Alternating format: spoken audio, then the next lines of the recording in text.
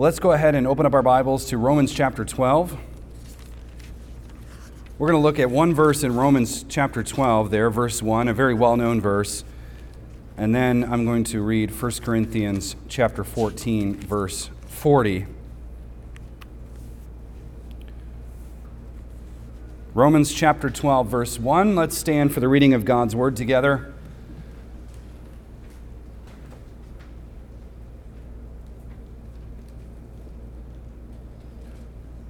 We are looking at the sermon title today is Our Worship. Romans chapter 12, verse 1. These are the words of God. Therefore, I exhort you, brothers, by the mercies of God, to present your bodies as a sacrifice, living, holy, and pleasing to God, which is your spiritual service of worship. And 1 Corinthians chapter 14, verse 40. But all things must be done properly and in an orderly manner. Let's pray. Our Father and Almighty God, in you are hidden all the treasures of wisdom and knowledge. Open our eyes that we may see the wonders of your word, and give us grace that we may clearly understand and freely choose the way of your wisdom. Through Christ our Lord we pray, and amen. Amen. You can be seated. Last week we covered the global conquest of Christ's kingdom, which is accomplished through the vehicle of God's people. The mission is what we looked at. The mission is the infiltration of the nations with the gospel message. That's the mission, to infiltrate all of the nations of the world, all people groups, all nation states, all peoples everywhere, with the message of the gospel. That is what we're supposed to do. We're supposed to take it there. We are to take men alive. We are to destroy their idols and their high places. I'm afraid DC is going to have to go. And while doing that, we're supposed to win the battle for their hearts and minds. So along the way, that's ultimately what we're after. As we obey the Great Commission, more and more people are brought into the covenant, faithfully executing what God commands of them as individuals, as families, as nations, and so forth. And as a result of that, as a result of our Great Commission efforts, as a result of them being brought into the covenant through baptism, the transformative power of the gospel immediately takes root and it seeps into every area of life. So that is the basic concept. The gospel seed is planted in the heart, and then it moves out and it goes into every area of life. So hearts, minds, hands, and cultures. Starts with the heart, it goes into the mind, it shapes the hands and what we do with our work and vocation, and of course, it works itself out into culture. So our program, the Christian program, consists of winning hearts to the gospel. And we know that the Spirit is the one ultimately at work in changing hearts. But baptizing them into the name of Christ, in the name of the Father, the Son, and the Holy Spirit, putting Christ's authority on them by the Spirit, we baptize them into the covenant, they come into the visible church, and then we teach them the obedience of faith. So that's the mission as revealed in Scripture. Now, having said that, the topic of worship naturally follows this. Indeed, we might say that it presupposes it. John Piper has rather famously said, I believe this is a paraphrase, I couldn't track down the quote, but he said this: missions exist because worship does not. What Piper was getting at is this: the chief end of man, as we know from the Westminster Shorter Catechism, the chief end of man is to glorify God and to enjoy Him forever, right? That is the goal for every man, woman, and child on this earth, to glorify God and to enjoy Him forever. Romans 11:36 clearly states, "For from Him and through Him and to Him are all things. To Him be the glory forever. Amen." Picking up on this, the Apostle Paul says elsewhere, "Whether then you eat or drink or whatever you do all to the glory of God." So whatever you do to the glory of God, if that is pulling weeds, do it to the glory of God. If that is feeding your cats, we seem to be doing a lot of that lately, you do that to the glory of God. So whatever you're doing, you do it for something other than yourself, right? We exist for another, and that is for God.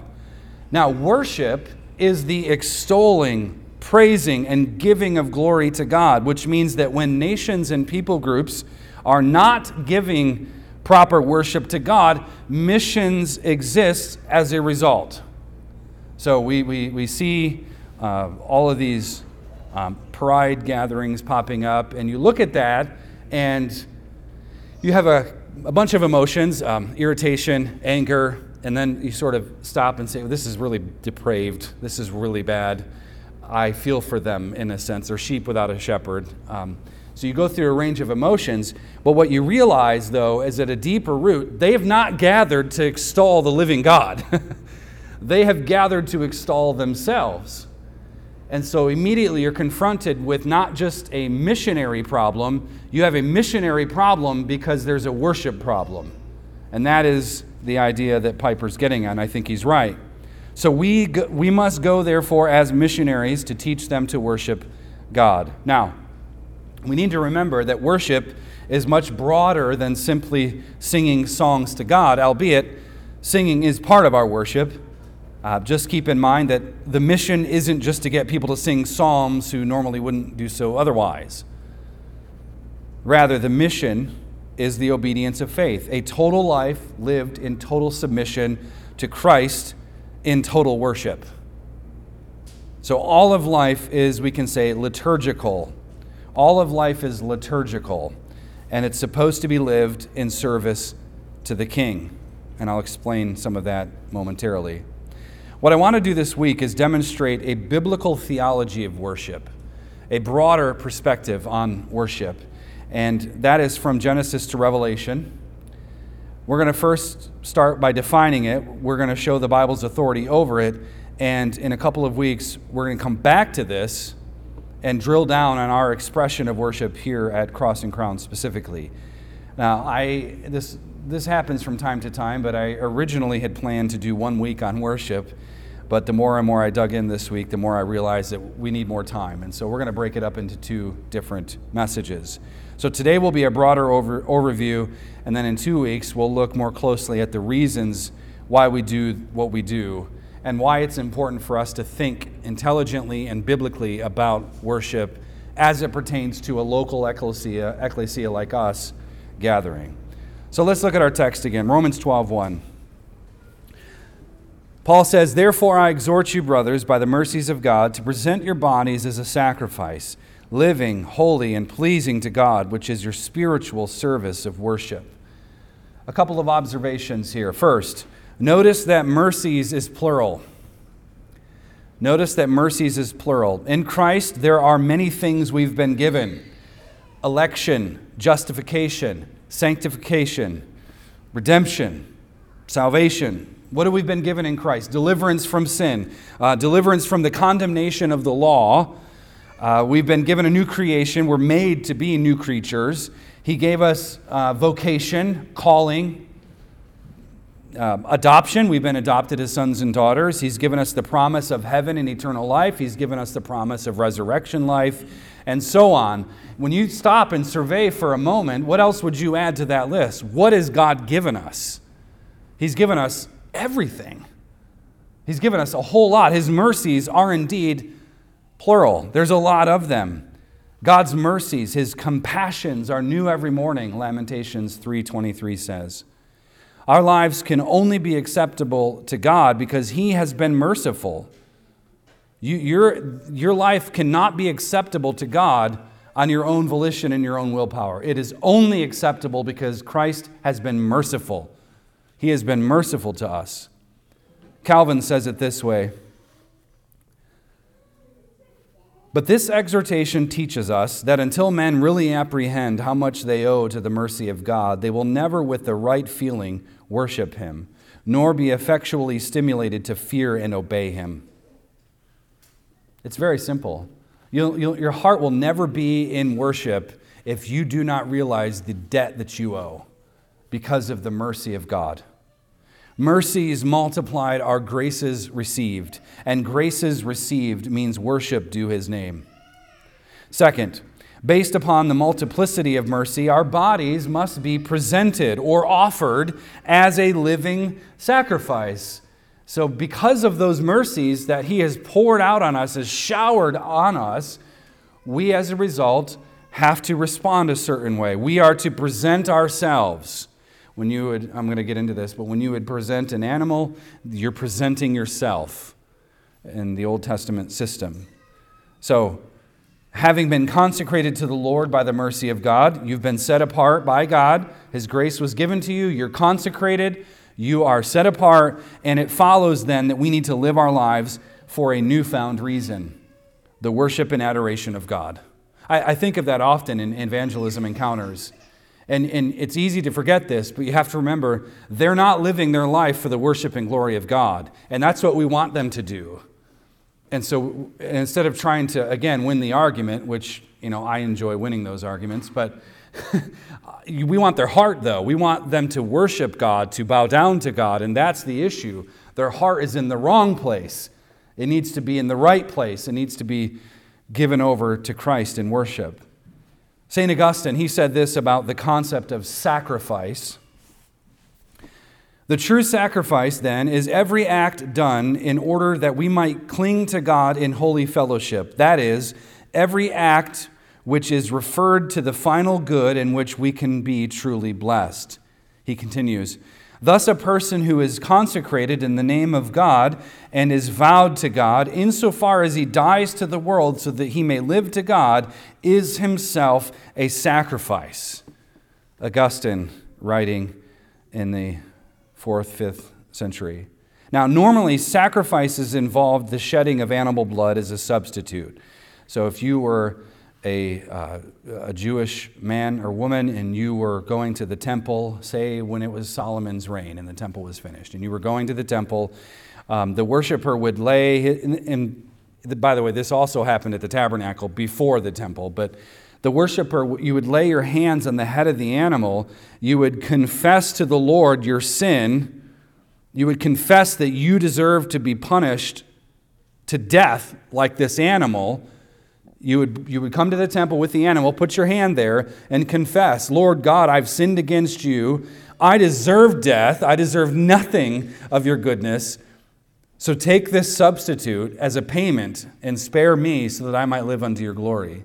So that's what would happen in the temple. And as a result, the animal was sacrificed instead of the worshiper.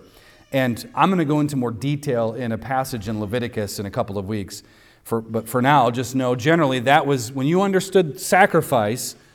If you're receiving this letter from Paul and you hear the word sacrifice, you're immediately going there. The images are meant to invoke some sort of experience in the tabernacle. So here, Paul switches the paradigm, though. He likens us to a sacrifice. We are the sacrifice, but this acceptable sacrifice is still alive. So you present your bodies alive, living every day, laying on the altar and being consumed by God in His glory.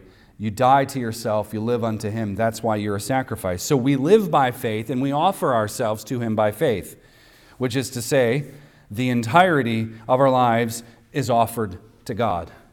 The entirety of our lives is offered to God. And we do not dare, like Cain, to offer our work, but not ourselves. We do not dare, like Cain, to offer our work unto God, but not ourselves.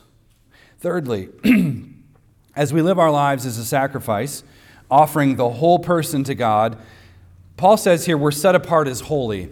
And when you're set apart as holy, you are pleasing to God. So thus you please God. And Paul says that this is your spiritual service of worship. So mercy extended to us means that we are now the Lord's. We're enlisted in the service of God. We serve God.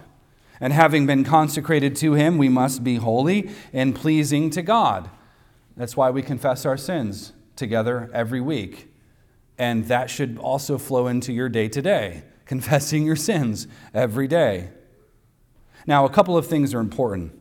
The word logikos can be translated as spiritual or even rational. When he says that this is your spiritual service of worship, he's kind of getting at sort of this idea that it's your logical service of worship. And we don't mean to separate the mind and the heart, but what God requires is the whole of man, the entirety of your being, to intelligently meditate and reflect upon this newfound relationship we have in Christ. You are to think about Christ daily. You are to think about his sacrifice in your place. And you're to live for him daily. That's why Jesus says to take up your cross daily. You are that sacrifice to God every single day. Now, our minds are to be renewed, he says in the next verse, but the center of our being, which is our hearts, is to be spiritually engaged in thoughtful and meditative worship of God. That's what he's getting at. You're using your heart, which gives rise to your mind. You're using the entirety of your being. It's spiritual, it's logical, it's rational. It's all of those things we use to describe what it means to give of ourselves and all of ourselves. The next phrase, service of worship, is actually one Greek word. The word is latreia or latria. This is where we get the word liturgy from. Liturgia in Latin comes from latreia in Greek, but liturgy is the English word we get. And that means the work of the people. Liturgy is the work of the people. It is divine service. You could read that and translate it just as legitimately as being divine service. The liturgy is the performing of rites. It's the offering up a service to God. Now, first century Jews would see this word, latreia, and immediately have images of the temple service and the tabernacle service, and they would immediately think of the order of sacrifices which was prescribed in the law of Moses. They would immediately go back to all of the sacrifice, the first eight chapters of Leviticus. You have just a bunch of different offerings and what they are and what they mean.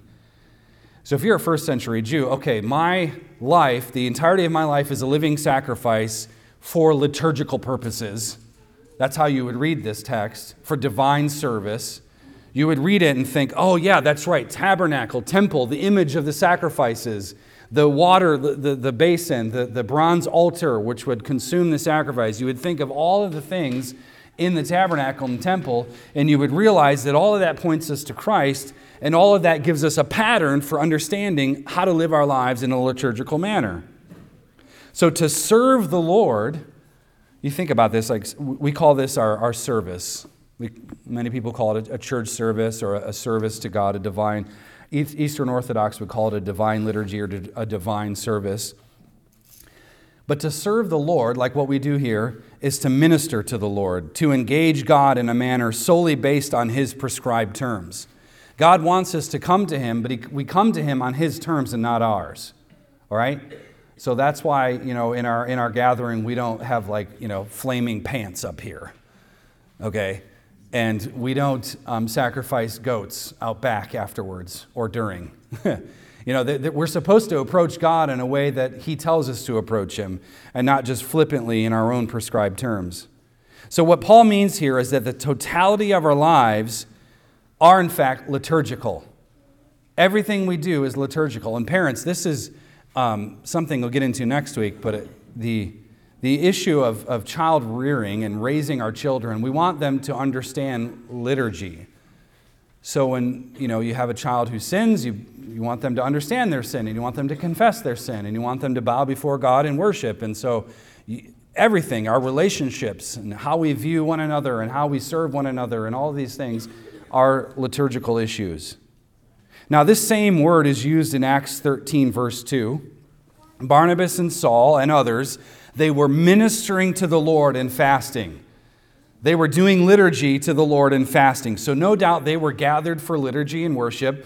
They were together as an ecclesia. They were praying, they were fasting, and as a result, the Spirit responded to them by sending out Saul and Barnabas as missionaries. So they were sent out based on a worship gathering. Now flip to 1 Corinthians 14:40.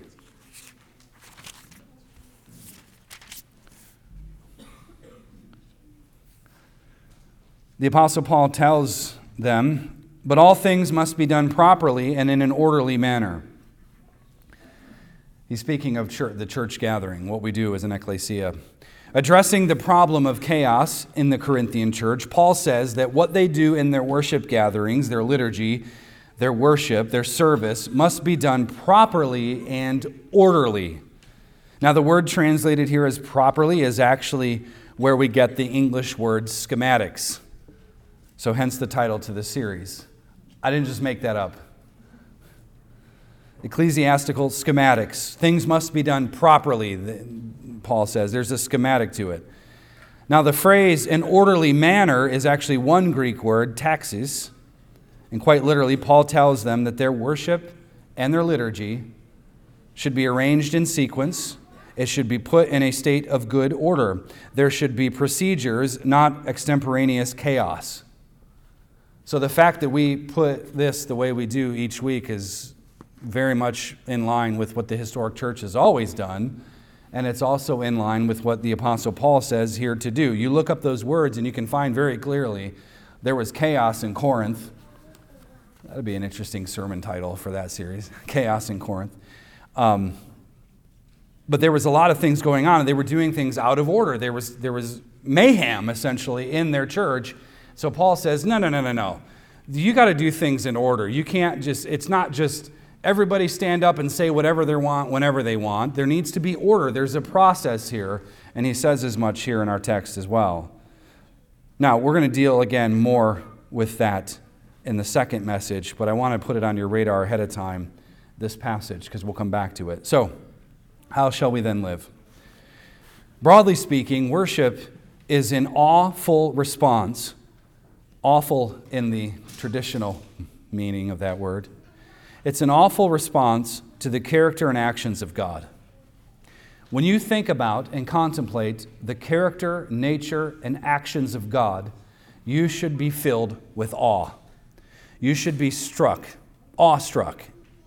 When man encounters God, he must have a reverential response to God's magnificence and glory. Think about Moses only being able to see part of God. Think about Isaiah approaching Christ in his pre-incarnate state, sitting in the temple and the train of his robe filling the temple, his authority extending into the world. You think about what response you would have if you saw today the living God. Now, I think if the unbeliever saw the glory of God, he would die immediately. But we're covered and clothed with the righteousness of Christ. So I think we would fall down and perhaps be blinded and perhaps be brought to a deeper level of repentance like nothing we've ever experienced. But I'm not sure we would die on the spot, though we would be deserving. But what would be your response? How did the shepherds respond when they saw the angels? You know, how do people respond? And the angels always end up saying, well, fear not. That tells me there's some fear to be had. Now, the Hebrew word for glory means weight, kavod. It means weight. God is weighty. God essentially carries eternal significance and importance. He's the weightiest being in the entire universe. Now, there are several different words in Hebrew and Greek to express our worship towards God. To worship God, one might bring forward an offering to God, a kara. Another concept revolves around actually bowing down in the presence of God. So you might worship God by bringing an offering. You might bow down in the presence of God to your knees. You display outwardly what one has going on inwardly, hava. The verb rum means to lift up or exalt, to praise God and lifting up His name. Some words like halal refer to basic celebration of God, and all of you know this word, hallelujah. Hallelujah means praise Yahweh. So to worship God, one might sing, you might zamar, you might sing to God, or you might serve Him, abad, you might serve God. So all of these concepts are used all over the Old Testament for different ways of worshiping God. In the New Testament, we have the Greek word proskuneo. It means to bow down, to literally to fall to your knees, to prostrate yourself before another. That would be an act of worship, to bow down. And that's partly why you're free to bow down in our confession of sin onto your knees and actually bend the knee to Him. Praising God is doxazo, which we praise Him, we invoke blessings. You've heard of eulogy, correct? Eulogeo is a Greek word. We talk about invoking blessing. We love God's name, we praise God's name, and so we invoke a blessing on him. That is a eulogy. So when you give a eulogy at a funeral, you're essentially invoking God to bless those who have departed. That's where that tradition comes from. And of course, the word latreia, mentioned earlier, that word is used 5 times in the New Testament. In Hebrews 9:1, which was read earlier, it speaks of the first covenant, the old covenant, having requirements and ordinances for divine worship. He says that even in the first covenant there were ordinances, implying that even in the new there are requirements, though they take on a different form and shape, what we'll cover next time. Hebrews 9:6 mentions the word again, referring to the tabernacle period where the priests performed the liturgy. And the point I'm making here is that the concept of worship in the Old Testament and in the New uses various words to describe various aspects and postures of worship. There's a lot going on when we think about the concept of worship. Physically bowing down, invoking the blessings of God. That's why we pray in a prayer of invocation. We invoke his name. We invite him to be present with us with fear and trembling. We sing to him. We pray. All of those are different words and different forms used to help us understand worship, our posture. So how we respond looks like a wide variety of things. Now, a quick survey of worship in the Bible is in order. We're going to do Genesis to Revelation, and it will be quick, so hang tight. Remember that God created Adam and Eve, and there was a 3-level structure to the world. You had the garden, you had the land of Eden, and the world. Garden, land, world. Adam and Eve lived in the land of Eden, but they were to enter the sanctuary garden of Eden to worship, serve, and fellowship with God. Where were they on the Sabbath day? In the garden. And what was God doing? Coming for a walk, coming for fellowship. And of course, Adam was hiding, and we all know that story. But their job, Adam and Eve's job, was to cultivate the world outside of Eden, to live in Eden, to cultivate the garden, to worship God in that way. And they were to do so in liturgical harmony with God. They were to visit Yahweh every Sabbath in the garden. They were to go there to enjoy his fellowship and take what they learned there and apply it in the land and apply it in the rest of the world. Now, the whole of creation, when you read Genesis 1 and 2 for that matter, but especially Genesis 1, we find that the whole of creation was a temple sanctuary. The entire world was to be a temple sanctuary for God. Ultimately, it was to become a new Jerusalem over time, which indeed is what is happening now. However, when Adam and Eve sinned, we know that they were exiled. They were sent out of the garden and thus away from the presence of God. And remember, they were not allowed to go into the garden again. They were not allowed to enter back in. So space was interrupted. But guess what? So was time. Space was interrupted, but so was time. Their timekeeping ability became fractured. They had violated the eternal Sabbath. They had broken that covenant of works, that covenant of creation, and so space and time was interrupted. And only Christ comes to restore our clocks, restore our watches, so that we can, in liturgical worship, know not just who and where we serve, but when we serve, which is the Lord's Day. Now, Cain and Abel, they brought sacrifices. These were tribute offerings to the gate of the garden to be consumed by the fire of God underneath the sword that was guarding the entrance. Now, Cain's offering failed because Cain did not offer himself. There was no blood atonement. You remember, he gave the produce. Abel, however, offered himself. He gave a blood offering. Now, we all know what happened next. In Genesis, we also find that worship develops. Altars are erected. One of them was by Noah. And you'll recall Abraham went throughout the promised land, that it was not his yet, but the land of Canaan. And what does Abraham do? He builds these altars to the Lord as well, these places of worship to God. Speaking of Abraham, you'll remember that when he took his son Isaac to the mountain to sacrifice him, which God told him to do, Abraham, he told his entourage to wait here. We are going up onto the mountain to, quote, worship God, to offer sacrifice to God. Fast forward in history, we have Israel in Egypt, and then we have Israel rescued out of Egypt by Moses. At this point, there wasn't a specific location for worship, but as the last part of Exodus explains, God gave blueprints. He gave schematics for the development of the tabernacle. And that is an interesting read if you've never spent time at the end of that digging in. But there's all this instructions about the poles and the hooks and the curtains, the screens, the Ark of the Covenant, the utensils that were used, the bronze altar, the showbread, the lampstand. You had all the gold, which was to be all over the place. You have all these incredible descriptions, and it was very detailed. And it even included descriptions about what the priests wore while doing the liturgy in the tabernacle, with certain color schemes and the ephod that they wore around their neck, symbolizing the 12 stones were the 12 tribes of Israel. Amazing detail. And we look at that and think, well, that was just weird. Why would God do that? Does he really care that much? Yes, he cares that much.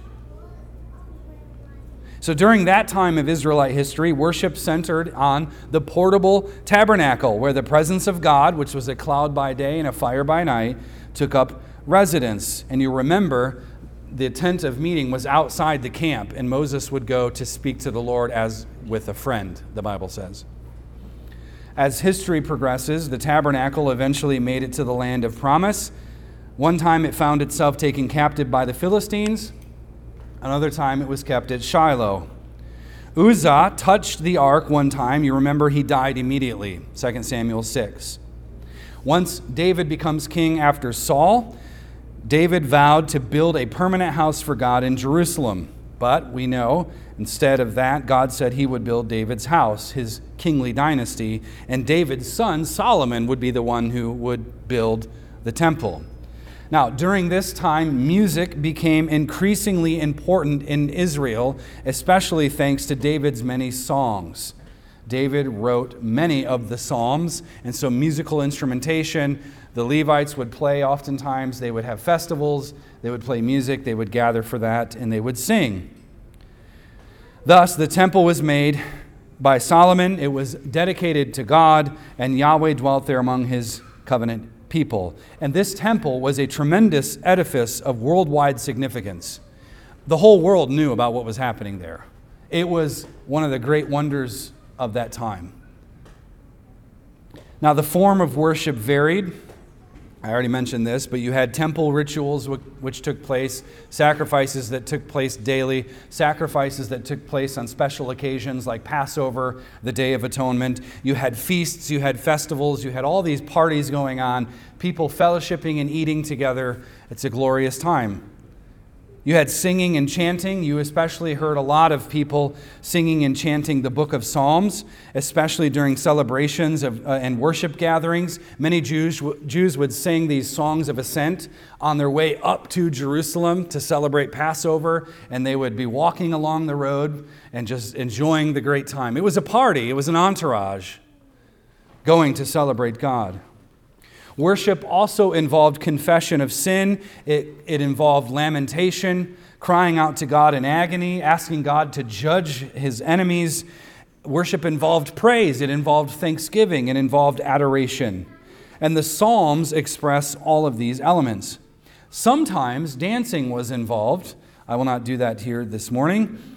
Dancing was involved as demonstrated by David. And preaching happened as well as prayer. Sometimes there were appointed times for holy convocations, like Leviticus 23, verses 2 and 3 describe. These would have been early forms of synagogue-type worship. Once the temple was destroyed by Babylon, things weren't the same. The glory of Yahweh left the temple, departed the temple. The place was devastated and ruined, and worship took place in exile in the form of prayer, song, teaching. Oftentimes, Jews would cry by the rivers of Babylon, as one of the psalmists says. They would gather in homes, and they would have to retool and rethink how they approached God now that the temple was gone. You remember Ezra and Nehemiah returned to the land of Israel. Their job was to rebuild the walls, to establish liturgy once again, but again, things weren't entirely the same. Synagogues became the central place of gathering, the place where the liturgy took place. Once we get to the New Testament, we see Jesus and Paul and others in the synagogues. They were even in the temple. Peter and they went into the temple to preach, and that created problems. But once the temple was destroyed, and again in AD 70, they still went and found synagogues and places, and there was teaching, there was praying, there was singing, there was participating in the liturgy there. The early Christians, you might recall, were viewed as a sect of Judaism because those synagogues became places of worship. However, eventually, things went sideways. Eventually, the Christians broke off. They kept the model, they kept the liturgy, they kept the purposes of those gatherings, but they retooled them for the greater mission of gospel ministry. Now, I want to wrap up part one of our worship series here by emphasizing that worship encompasses the entirety of our lives, or at least it should. All of life is liturgical. All of life is liturgical. It's the work of the people. It's the work of the people of God, praying and singing and preaching and teaching and fellowshipping and evangelizing and so on. It's all of those things. And we go through seasons of change. We go through seasons of doubt. We go through all sorts of seasons. But at the end of the day, all of life, every season is an opportunity for liturgy. It's an opportunity for you to sing for the joy of the Lord, to pray, to pour yourself out, to go to His Word, to be taught the Word of God, to evangelize, to go into the world with the gospel, to go to the hard places. All of life is liturgical. Liturgy in the home, in culture, etc. It's also part and parcel to our worship. See, when we obey Christ in every area of life, we are, according to Colossians 3:17, worshiping God. Paul says, "And whatever you do in word or deed, do all in the name of the Lord Jesus, giving thanks to God the Father through Him." If you feel so led to fire your lawnmower up and go out into the yard, stop it, get on your hands and knees, and thank God that A, you have a lawnmower, but B, that you can cultivate the ground for His glory. You might get looked at by a passerby and think that's a strange man. Why is he worshiping the tractor? Bowing down like in such tomfoolery. Well, no. You can thank God. You have an opportunity to never resist that opportunity. See, the vision from Genesis to Revelation is the heavenly vision of man's communion with God. That is why the Bible must inform our worship. The Bible is our authority for everything, including what we do, when we do it, where we do it, and why we do it, and even how we do it. And right now in heaven, singing is taking place. Do you understand that? Right now, at this very moment, singing is taking place in heaven. Much rejoicing is happening right now before the throne of God. Worship is taking place. And when God's people gather together, we learn from a couple of places in Scripture that we join in that heavenly praise. We too ascend to the heavenlies, and we rejoice with them. We sing, we rejoice, we pray. See, worship is a window. It's a scope into the reality of cosmic worship. We can't always see what's really going on. Do you ever think about that? Like, what is happening right now in heaven? And it's okay to long to be there. For me to live is Christ, to die is gain. It's okay. But what is happening in heaven right now? Oh, the music, the singing, the rejoicing. Reflect on that. And reflect on the fact that when we worship and we organize ourselves accordingly, we get to catch a glimpse of that. And what a sight it is to behold. And indeed, we live in a way, and the way we live is meant to teach the nations. See, we gather together to praise God because heaven does, and we want the world to do so as well. We confess our sins together, and we want the world to do so. We sing and we pray because the world needs to sing and pray. And we want Eden here on earth once again, and through the vehicle of the church, we can have it. Why? Because Hebrews 12 says this, "But you have come to Mount Zion and to the city of the living God, the heavenly Jerusalem, and to myriads of angels, to the festal gathering and assembly of the firstborn who are enrolled in heaven, and to God, the judge of all, and to the spirits of the righteous made perfect, and to Jesus, the mediator of a new covenant, and to the sprinkled blood, which speaks better than the blood of Abel. See, our worship is liturgical because liturgy is eschatological and missional. It transcends us in our time, and it serves something other than us. That is what worship is supposed to do.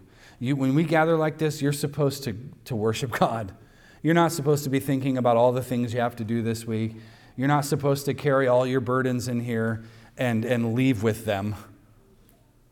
We're supposed to be here for the Lord, right? And that's the perspective we need to have because we want the world to be with the Lord in the same way. So Christ has entered in, the veil has been torn, the screen has been lifted, and we now have access to the heavenly places. You have access to it every single day. And there isn't a separation between heaven and earth anymore because Christ has come. The priests went in day after day after day. The wall of separation was there. They weren't allowed to drink the wine. There were rules in place. How do you approach God? Jesus dies. The temple is torn asunder. We get to just go in with wine in our hand, laughing and joyously singing to the Lord. We get to go in, and we get to go in every single day. Every time you pray, stop to thank God, to adore Him, to sing to Him. You are entering in. That separation is gone. And now this is the missional part, we get to participate in the heavenization of the world. That is the goal, the heavenization of the world. We're supposed to heavenize the world, and our liturgy communicates through language and posture this very process. So be ready to worship God. Be ready to worship God. Be in communion with God Monday through Saturday so that our corporate worship, which is tied to this great history we just briefly sketched, so that our worship can be pure and holy and sincere. The real estate of the human heart only has enough space for one Lord, one throne. And friends, if it isn't Jesus, we do not cease to have worship. Rather, we worship the wrong God. We were made to worship. We were made to give ourselves in worship. And whatever it is that occupies first place in your heart, that is the object of your worship. Make no mistake. And that is where you put your time, your money, your energy into it. Whatever occupies that space. And I'm here to declare to you that it must be Christ. It must be Christ. Only the triune God is worthy of our worship because only the triune God possesses the eternal glory that surpasses all other glories. Let's pray. Father, I ask and pray that you would fill our hearts with joy today. With a joy that is able to withstand the onslaught of the enemy. A joy that is able to withstand anything that may set us back from true and pure worship. I pray that you would cultivate by your Spirit hearts that are on fire for your glory. Lord, even if it makes us look foolish, we'll be fools for Christ. Even if the world looks at us in condescension, we will know that you are the one who came low to bring us high. And we ask that you would increase, that we would decrease, that we would be able to see your glory, a glimpse of your glory, as we reflect upon the work of your Son, the Lord Jesus Christ. Help us today to serve you, to live liturgical lives, to give you the glory and the praise each and every day. We pray this and ask this in the name of Christ, our Lord. Amen.